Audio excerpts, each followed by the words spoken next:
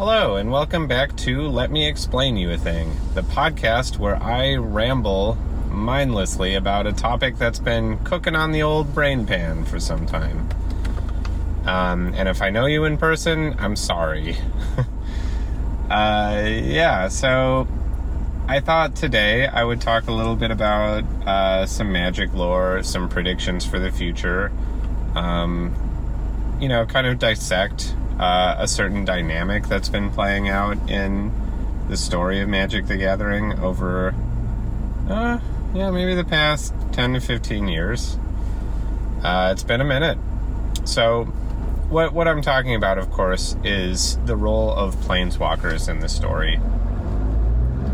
Planeswalkers, as a little context, a little background, Planeswalkers have existed in the story since the very beginning. I believe the story that was included in the original rules booklet detailed a magical duel or battle between two Planeswalkers. Not a lot of, I have not read this story, I just know about it, but I believe not a lot of actual info is given about what a Planeswalker is. It's just implied that it's a powerful wizard.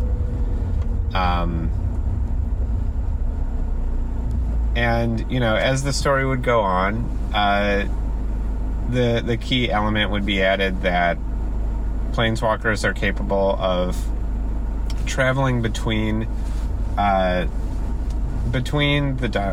dimensions of reality, otherwise known as planes. That the primary plane in the story was Dominaria. That was, kind of the central plane in the mythos. But there, other planes would be explored. Forget what... Homelands is called Ulgrotha. Yeah, so Ulgrotha is one of those planes. Was initially used as kind of a romantic getaway by, I believe, Faraz and Sarah. Sarah created her own plane, Sarah's Realm. The Planeswalker Dyfed took, not Mishra, Yawgmoth himself to a plane called, not New Phyrexia, just Phyrexia. Dyfed took Yawgmoth to Phyrexia, which was even then kind of like a rotten place, had been the personal realm of some dragon planeswalker. Not Nico Bolas, but that would be a twist, if that were ever to be revealed. So planes have always been kind of on the outskirts of the story because primarily the story took place in Dominaria. But a Planeswalker, that was basically a stand-in for a being of immense power. So powerful that they could transcend reality. And that was the way of it for many years, even after the kind of like early quirks of Magic story were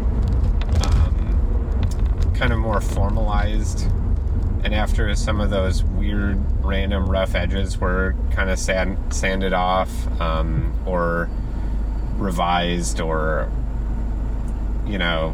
what's the term, retconned, I suppose, to kind of fit together better. Thinking like invasion block story. So around the year 2000, this is when the Phyrexians formally invade the plane of Dominaria. They use an artificial subplane called Wrath, that is like sort of used as a staging ground, and they build it up with a lot of their war material and warriors and whatnot, and somehow overlay the plane of Wrath onto Dominaria, so they just kind of like drop it onto Dominaria. Don't know how that was imagined to work. I have not read that story. But point being that this was the role of planes. I think very characteristic of how planes worked in earlier Magic story. They were kind of just there as a staging ground for larger stories centering around Dominaria.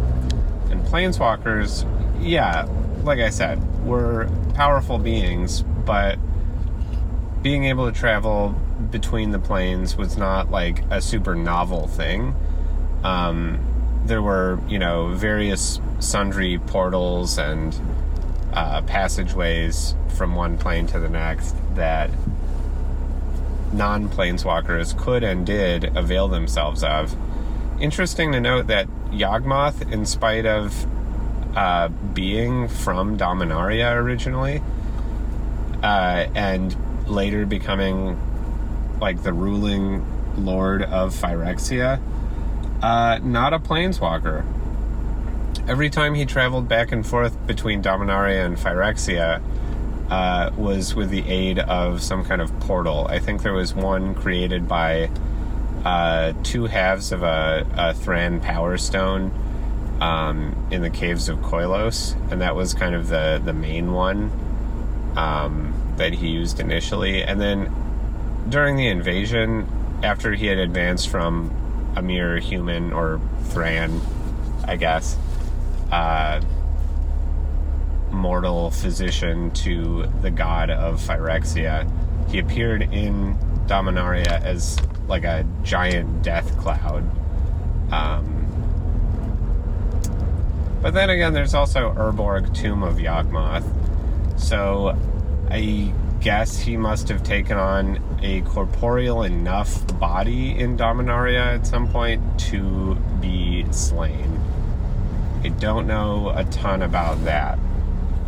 Would be interesting to learn. And, also worth noting that there have been incredibly important, influential, powerful characters in the story up until Time Spiral, we'll say. So, like 2006. Up until that point, who were not planeswalkers. Like, obviously, there were very important planeswalker characters. Urza assembled the Nine Titans, which was a crack team of planeswalkers who, infiltrated Phyrexia with the intent to sabotage the invasion and kill Yawgmoth on his home turf. Didn't work. But for a number of years, the story, the sort of leading characters of this story had been the Weatherlight crew. So Gerard, Sisay, Hannah, Tangarth, Squee, and none of those characters were planeswalkers. The ship was capable of plane shifting,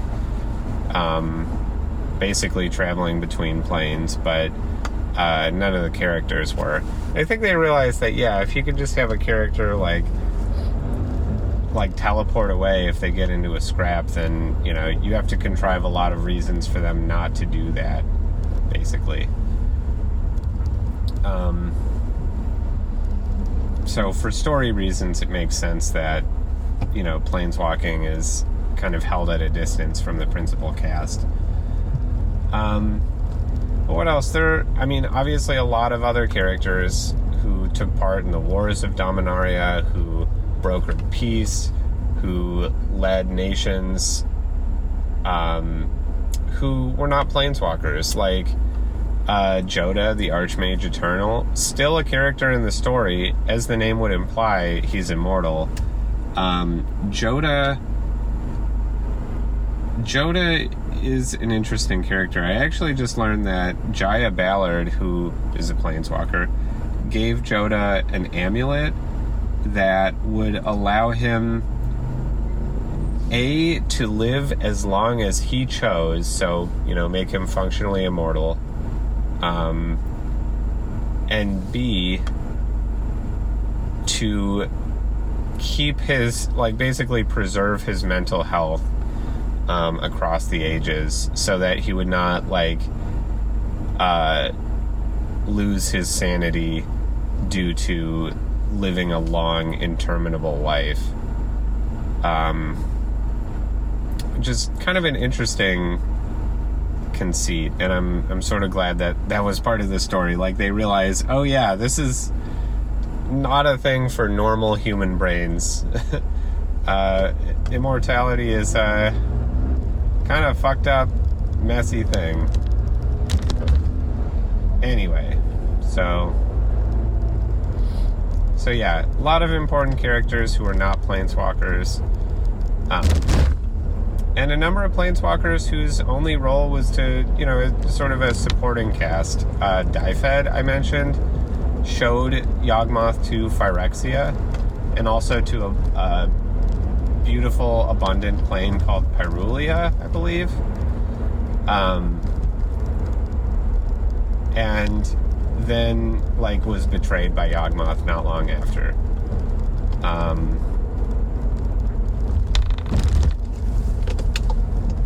She doesn't have much of a story. Her story is demonstrating how cruel and power-hungry Yawgmoth is. So let's see. Yeah, so that was kind of the state of affairs for Planeswalkers. And then, there were a few years where Magic, I would say this is another age of Magic's story, where, we leave Dominaria. The connection to Dominaria for 3 years running is fairly tenuous, and increasingly so. Like, you got, start with Mirrodin, which was created by Karn, who is a planeswalker. I forget at what point he got a spark, how that came to pass, but as a non-natural being, a golem, he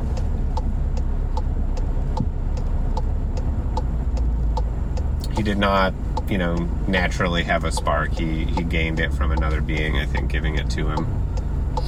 Forget how that worked. I think it was it Jessica? No, I don't know.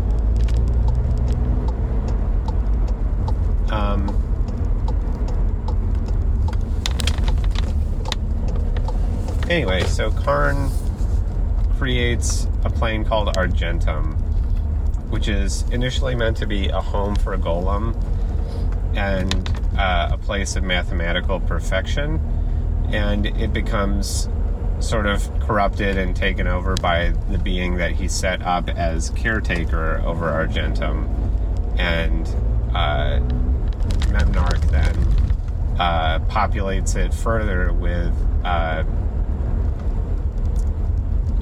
creatures and races kidnapped from elsewhere in the multiverse, who become infused with metal over time due to the nature of Mirrodin. But, and then the plane becomes known as Mirrodin. So, apart from Karn being kind of part of the distant history of the plane, there's no connection to Dominaria. And then the next year we jump to, and I guess the whole like story of the plane is Memnarch is trying to, he basically creates like a proving ground for the plane from all these natural beings that he's kidnapped, and his plan is to find a creature that naturally has a spark and steal it somehow so he can escape Mirrodin. So planeswalking is kind of a main motivator in the story. Karn as a planeswalker is an important figure in the story.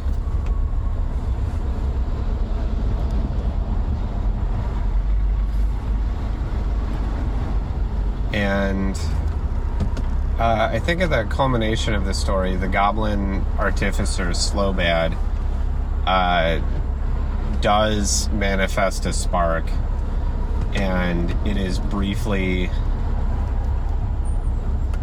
Or no, somebody manifests a spark. Memnarch takes it. Slowbad ends up getting it back and saves, the multiverse from getting Memnarch as a new planeswalker. But then he gives up the spark because he really just cares about his friends and being plain bound on Mirrodin, which is just an incredibly selfless act. You wouldn't see that anymore in the story. Getting there, though. So next, we have...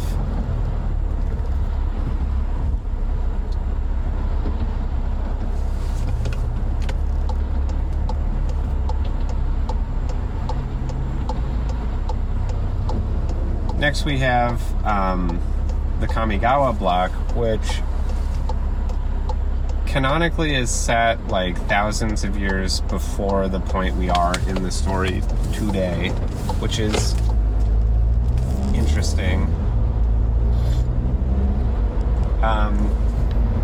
The main character of the Kamigawa block story shares a surname with a random weird bit character from a very early Magic set. And at the end of the story, we learn that they do leave Kamigawa somehow.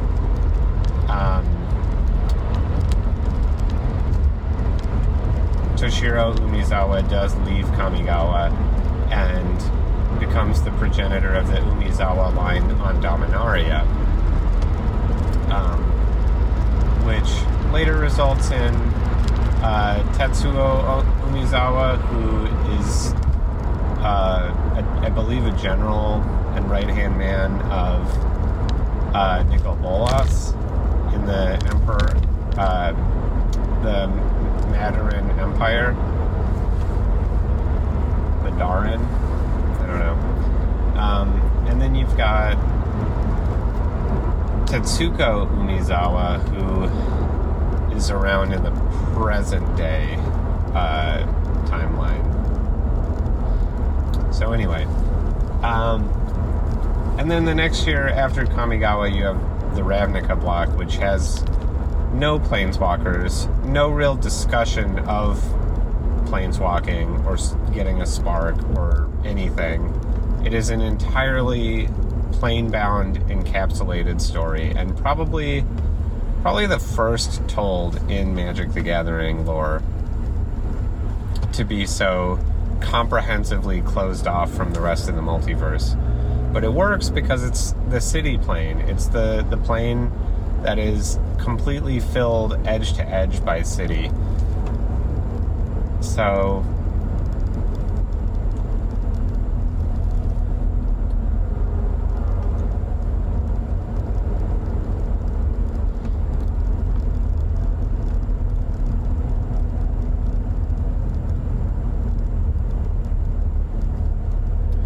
yeah, it's interesting. Every time there's a city that is kind of the main feature of a plane, like New Capenna, and the city is called New Capenna, we don't know what the plane is called or what really exists outside the city, which is weird. It's like 1920s Chicago, except it is planted right in the middle of the cornfields. Never mind. But yeah, so Ravnica is kind of interesting in that way. Like, Amonkhet has the city of Noctimun, which is surrounded by endless desert, so far as we know. But yeah, so Ravnica is very singular in that regard. And then after Ravnica, we come back to Dominaria for the Time Spiral block. In Time Spiral, Dominaria is basically dealing with multiple, cascading apocalypses, multiple catastrophes.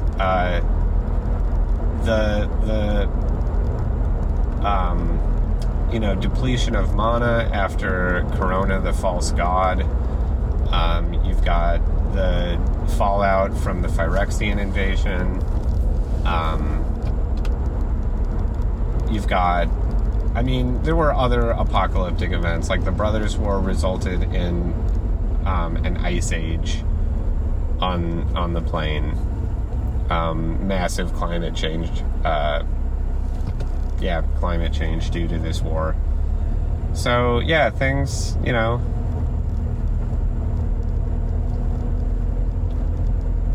we have, kind of a lot to deal with. The Time Mage Teferi had been fucking around with time and, phased an entire country out of existence during the Phyrexian invasion to kind of save it. Yeah, that's an interesting story to someday be told when it finally gets phased back in. What else?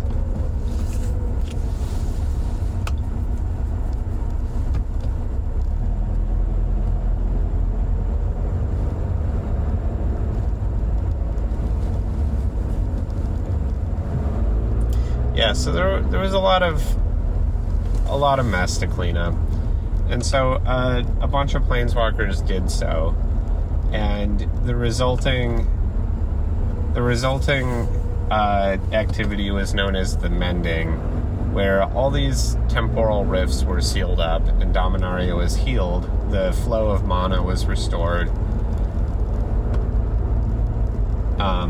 Everything's shipshape again, or the heading has been corrected, and Dominaria,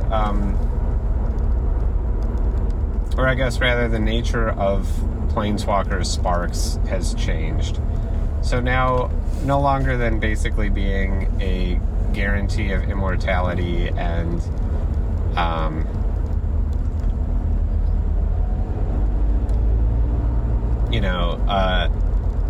a badge of immense power and stature, Planeswalkers are now a bit more down to earth. They're people who can travel between the planes, but have a bit more, moderate, powers.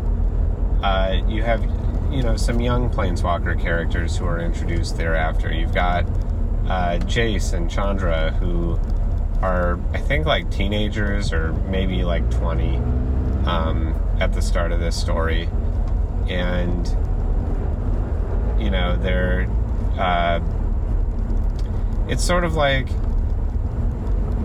we're at this point where everyone's so super powered, so OP, everyone's an Omega level X-Man, and now we're gonna pull back and tell some stories about Kitty Pryde, who's, just kind of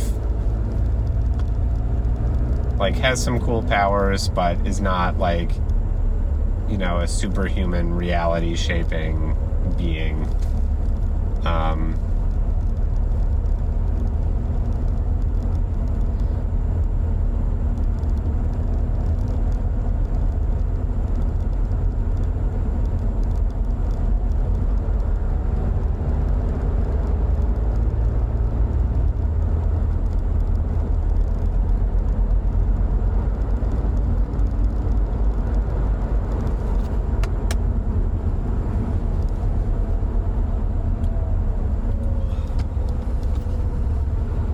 So anyway, and then you have a number of years of story where, these Planeswalkers encounter various threats. They set up the Eldrazi. They set up, Nicol Bolas as a major antagonist again. They set up the Phyrexians again. When we go back to Mirrodin, we find out that the Phyrexians survived in trace amounts of oil. Their DNA, their blueprint of all their evil survived and is replicating, and eventually the forthcoming Phyrexians take over Mirrodin and rename it New Phyrexia. For now, they're stuck on that plane. They have no way of traveling between planes. Because, planar bridges, they also kind of nerfed those so that they could work within the story, within the confines of planeswalkers traveling between planes. But then, something changed. We had the multi-year Bolas arc. We had that culminated in War of the Spark. And now we're in the midst of another Phyrexian invasion. And something's changed in the last couple of years with their approach to story. I think, there have been some major setbacks for the characters. Like, on Amonkhet, the Gatewatch, the Magic's Avengers, or Justice League, or whatever, kind of got their clocks cleaned by Bolas, but in the end, they ended up imprisoning him back in his own meditation realm, which is, it's a good stopgap. Like, they can hold on to him, and the Magic story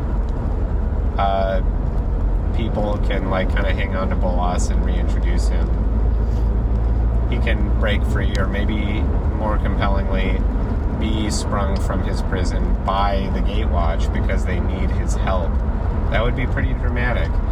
And I do predict, so now we're getting on to the predictions side of the show. I predict that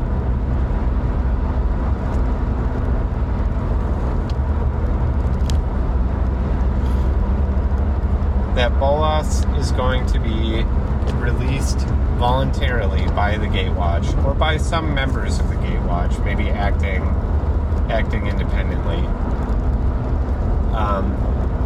in order to fight the Phyrexians. We saw this last time around, where there were some kind of unsavory characters who joined Urza against the Phyrexians.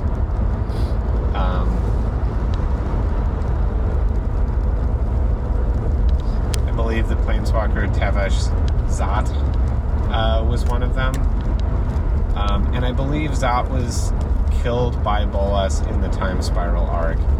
Because, again, that was another instance where Bolas and some other Planeswalkers were working together with, the good guys, quote-unquote, to seal up these time rifts. Because every so often there just comes a threat that is bigger than any one person, and even the greatest megalomaniac out there is going to want there to be a multiverse still remaining for them to rule over. So I do predict that they're going to release Bolas to help against the Phyrexians. But yeah, we have a multi-set arc coming up, and it's, some very tantalizing little tidbits have been released. So we've got Dominaria United, the Brothers War, and the main purpose of the Brothers War set in the story is for Teferi to go back in time and see how the Golgothian Silex was used. Because even though Karn just has a replica, nobody knows how to use it. So, how to activate it. And that's the whole goal, to take this nuke into New Phyrexia and fucking blow up the plane. But yeah, so we don't have that just yet. Brothers War will include the resolution to Teferi going back and finding the instructions for the Silex. After that, I don't recall. There's March of the Machine. We know nothing about that, and honestly don't know where it's going to take place.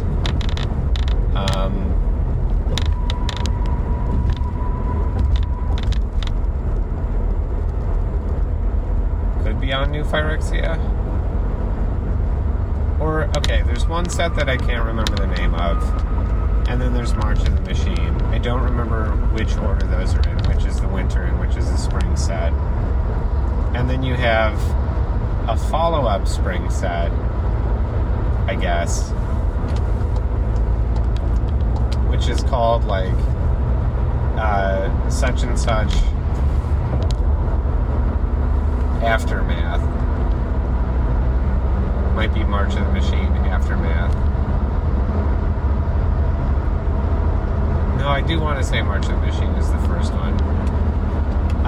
Anyway, and the Aftermath set comes out like weeks after the main set. So it's as much as they can do to really like control the story unfolding. You know, when you get one set released, you get the whole story right then and there, and they can't really... They've tried things, but they can't really control what order people see cards in or what order people experience the story. They've put like an Act 1, Act 2, Act 3 marker in the corner of the card, but, you know, you have to kind of do some work on your own to assemble those, and you could still see the end before, you know,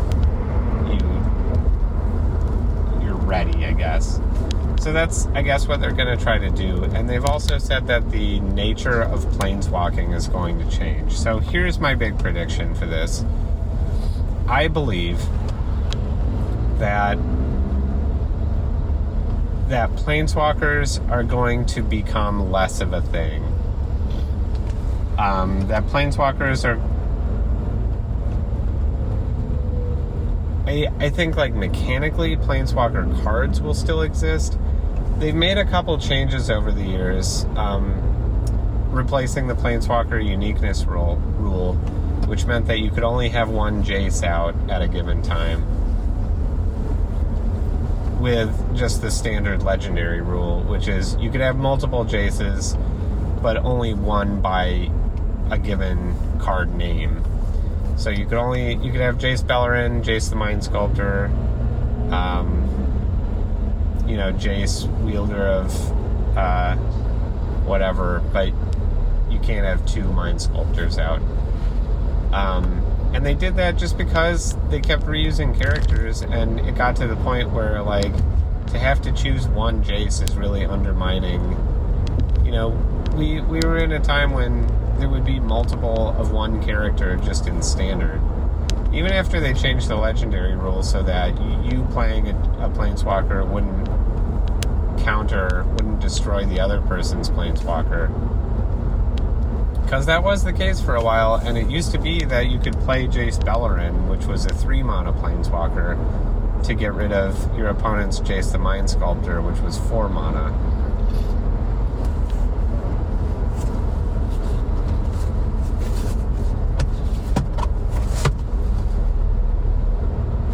But that hasn't been the case for some time.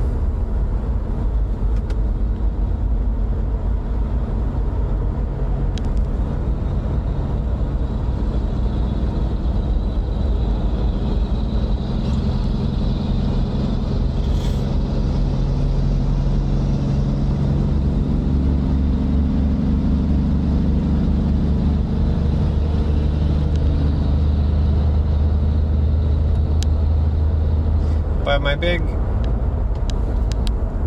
prediction is that, planeswalking is going to change, and it's going to change by it's going to be kind of tamped down for a while. Like, maybe everybody loses their spark for a while, or it goes dormant. Because here's the thing, Commander is the major driver of,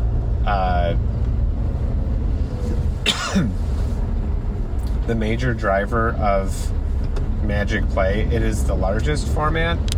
It's not larger than all the other formats put together. It's not the majority of all Magic play, but it is the largest single format. And a lot of people, an unknown number, but projected to be huge, a lot of people just play Cards That I Own, which is a format where you know, it's not it's not rotating. It's not beholden to any particular rules. It's just, I own these cards. I'm going to build a 60 card deck out of them.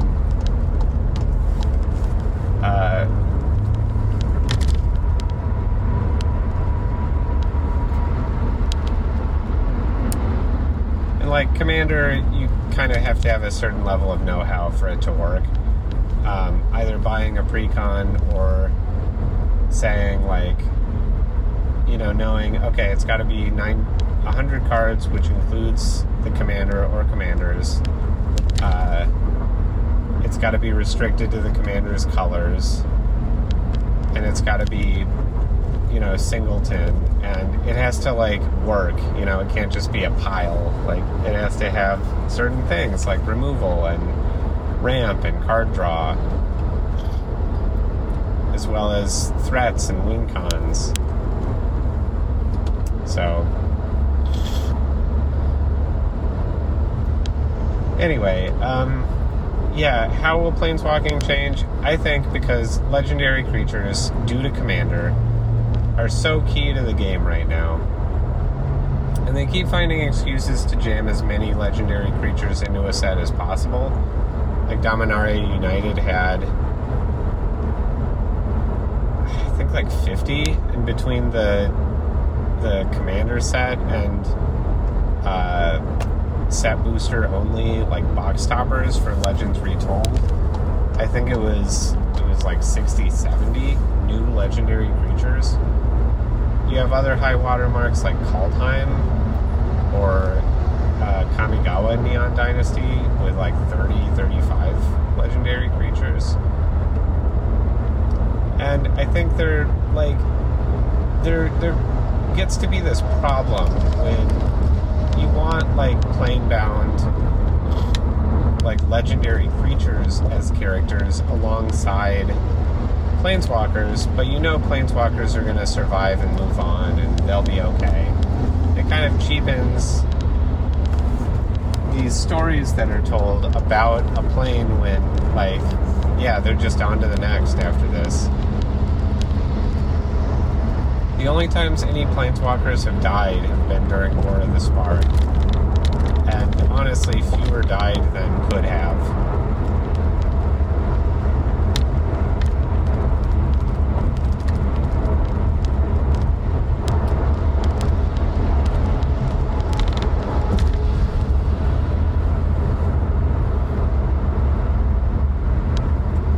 So I'm of the opinion that they're going to figure out how to bring these major characters onto legendary creatures for a while. Maybe not forever, but for a time. And it does seem like with Planeswalker cards, they're kind of running out of space, maybe. Like, for a long time it was, these characters have a certain power set, this is what they do. Like, Jace was a memory mage, so his early card was all about drawing cards and milling. That's what they were about for a good while.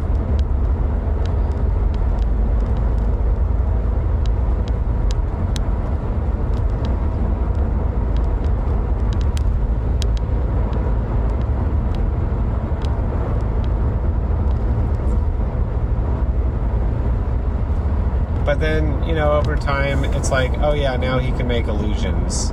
Now he can make stuff unblockable. Now he can,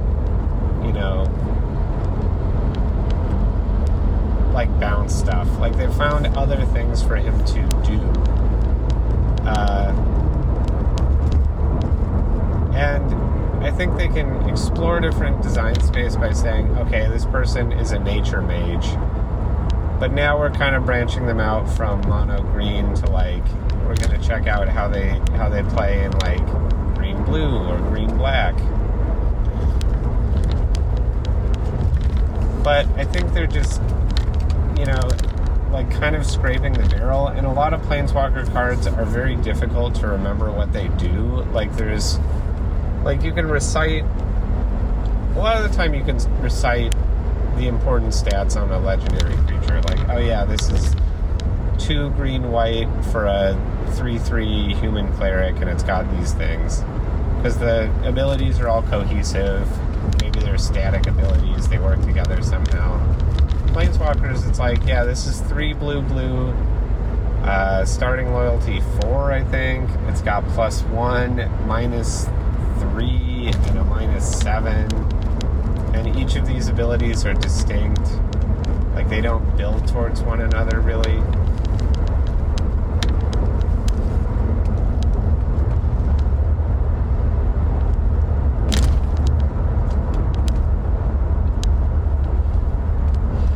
So yeah, I just think they're going to have to figure out how to take a break from that formula for some time. I don't know for how long, but we'll see.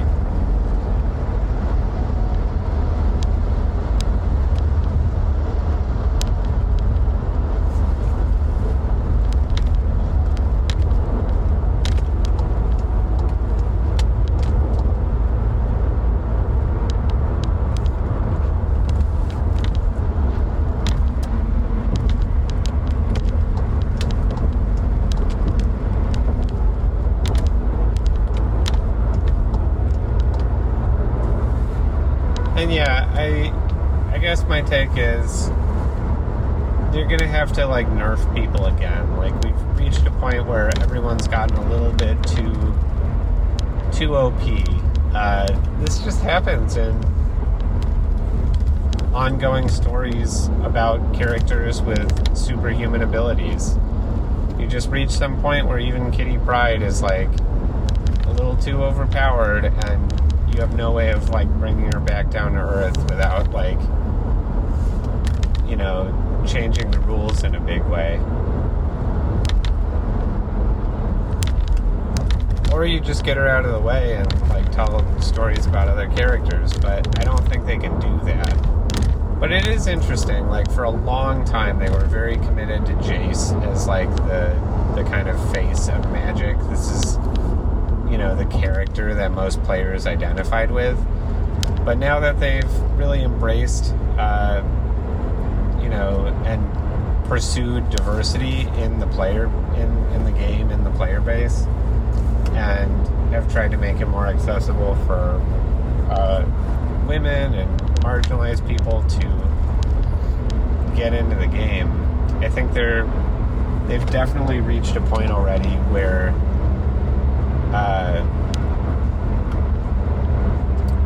Jace is either no longer the face of the game, representative of the average player, or they just don't want him as the face of the game. This, like, kind of mousy white kid in a hoodie is maybe not the right... Maybe that's, you know, not how we want our game to look. How we want the average player of our game to look. I don't know. Maybe that's a controversial point. But I do kind of believe that, you know, for whatever reason, Jace is no longer the guy. And I don't know if Chandra's the number one leading lady anymore either.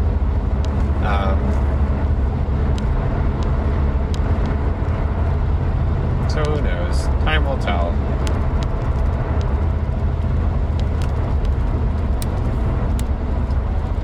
But we know we're in for an upset, and I think, depending on the nature of that upset, I think it's time. Anyway, I am still driving, but I'm going to cap it there because I've been talking for 45 minutes. Perfect. But yeah, those are some thoughts about Planeswalkers, the nature of the Planeswalking spark, how it might change, how Planeswalkers have changed already in the story. And I'm eager to see what comes next for them. But that's all for my explainer today. I'll explain you a thing next time. Take care.